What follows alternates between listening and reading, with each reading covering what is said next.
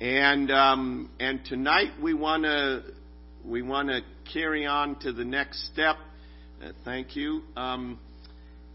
This morning we said, and this is number one, for us to know God, and it is important that we know God and to know Him intimately, and yet the purpose of life isn't just for us to know God.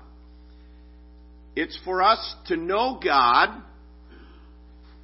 and to help others know Him. It doesn't do any good if I don't turn it on, right? Okay, there, we'll try that. So, if we were to ask the question, and you were to give an answer, why do we exist? What would your answer be? Now, I know we're in church, and so the answer would be something about God, you know.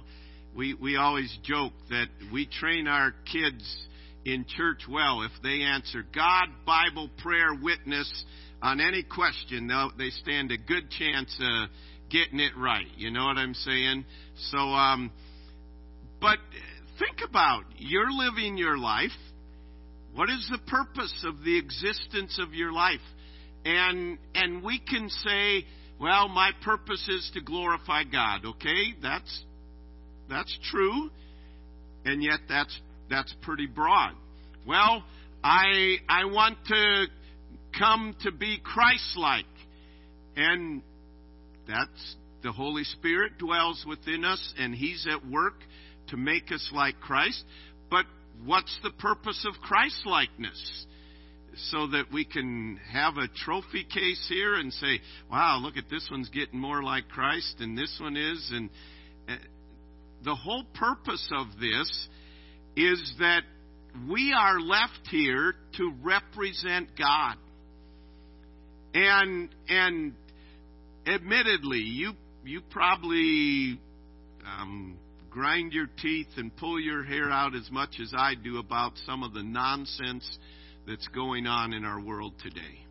I mean, things, I'm not even going to go there, but things that you can't even imagine that it would ever have come to place. And I read this last week in a book, Total Truth. Nancy Percy said the best way to drive out a bad worldview is by offering a good one. And Christians need to move beyond criticizing culture to creating culture. In every calling, we are culture creators. Now you think about that. Every calling, every one of us have different callings. Every one of us have different jobs and neighborhoods, and we all have different callings. And as Christians, we've been good at criticizing the culture. But we really need to help create a culture. And that can sound like an overwhelming task, but where we are, we can individually create a culture. By our attitude, by our work, by our countenance, by everything that we do. And one of the things, and I understand we are not Jesus Christ, but one of the things that Jesus Christ did was He created a culture wherever He was.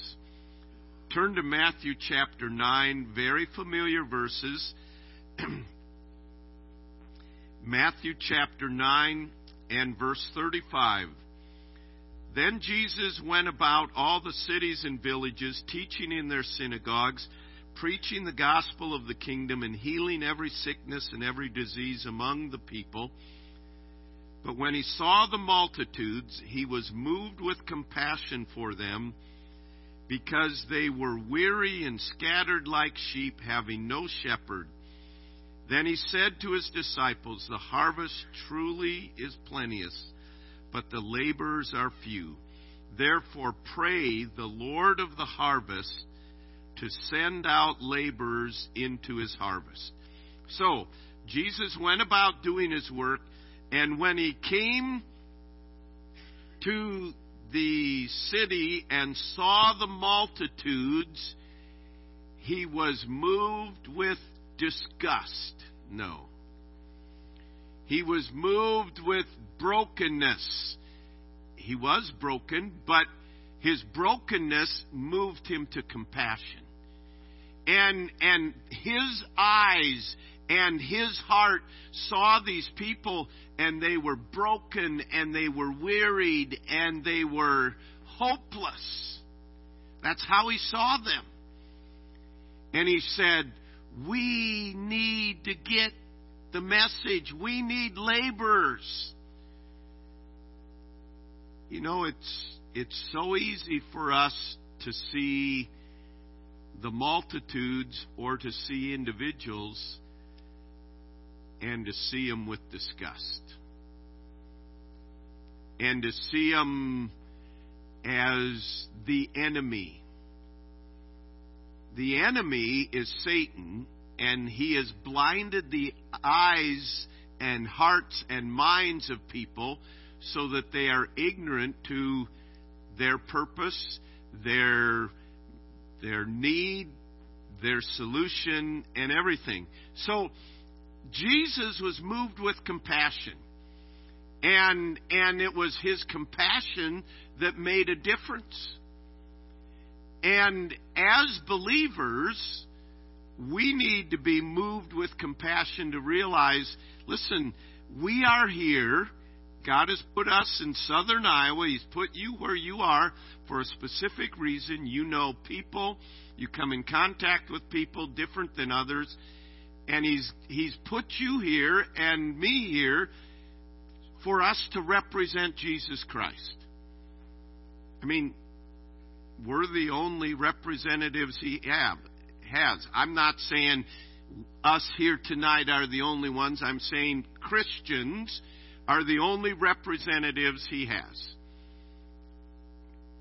It is a miracle to me that the cause of Christ still continues, because He's left representing Him up to us, and we pretty much blow it.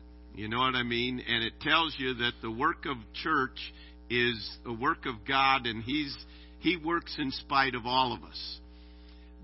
But I have been burdened about how do we reach the lost? And there's not any one magic thing to reach the lost.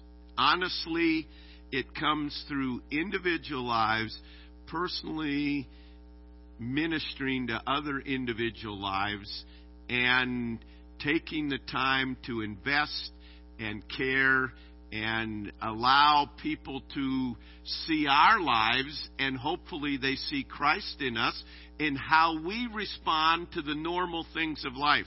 The normal things of life, bad things happening. The normal things of life, the challenges that come into our life. And believe me, people are watching. And it is important for us that we understand, okay, we are here to represent Christ. And that means, and I've been burdened about this, that means that we are here and we are responsible for planting the seed of the gospel, the seed of truth in the hearts and lives of individuals. 1 Corinthians 3, if you would, please. 1 Corinthians chapter 3.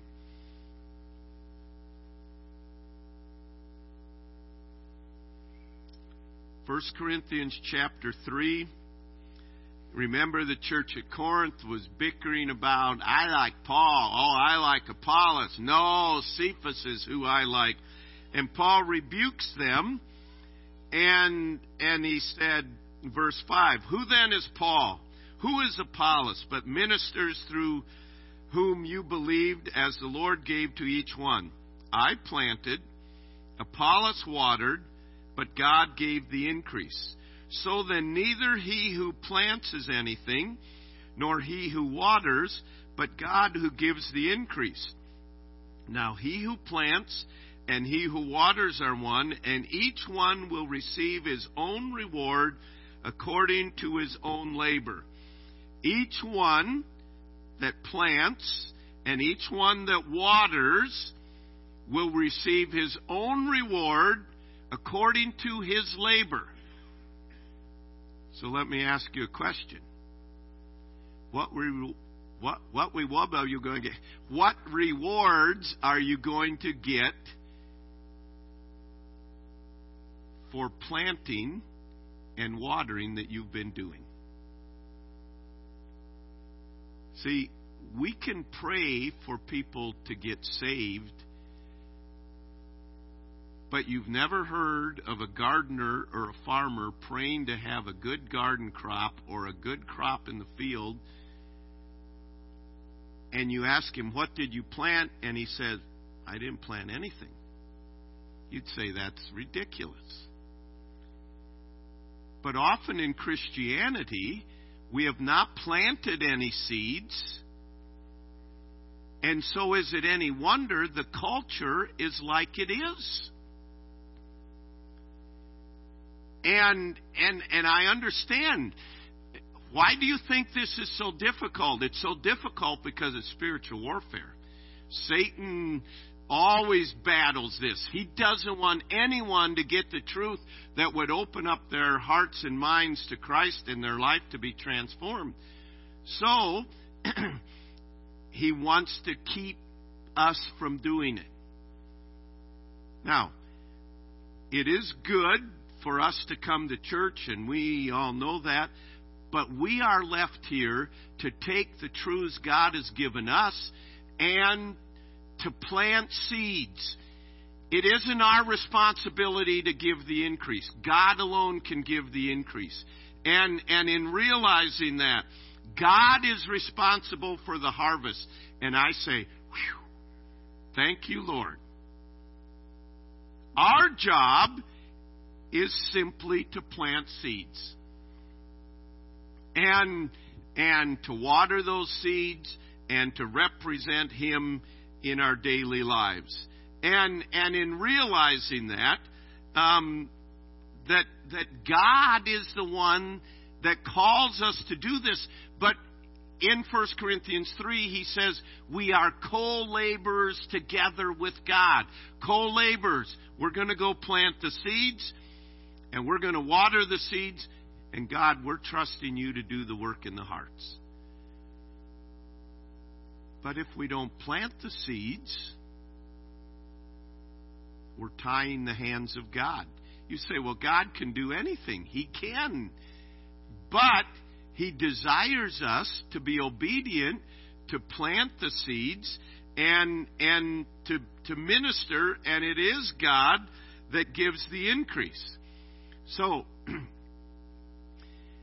we have that we want to introduce you to tonight, and if I could have Andrew and some men come and hand these out, and I want you to give 2 of these to each individual, okay? So, and let me just explain. This is just a little tool to help us in planting seeds. It isn't an idea that's new with us. I've been burdened. How do we plant the seeds? And a year ago, we handed out the Gospel of John to everybody in town. And we've handed out videos back when there were videos, okay? And we've handed out DVDs, and we've done all these things. And I know we're living in the message of God has never changed, but the methods do change. And we're living in a day today that's digital, that's internet, that's social media, and so on.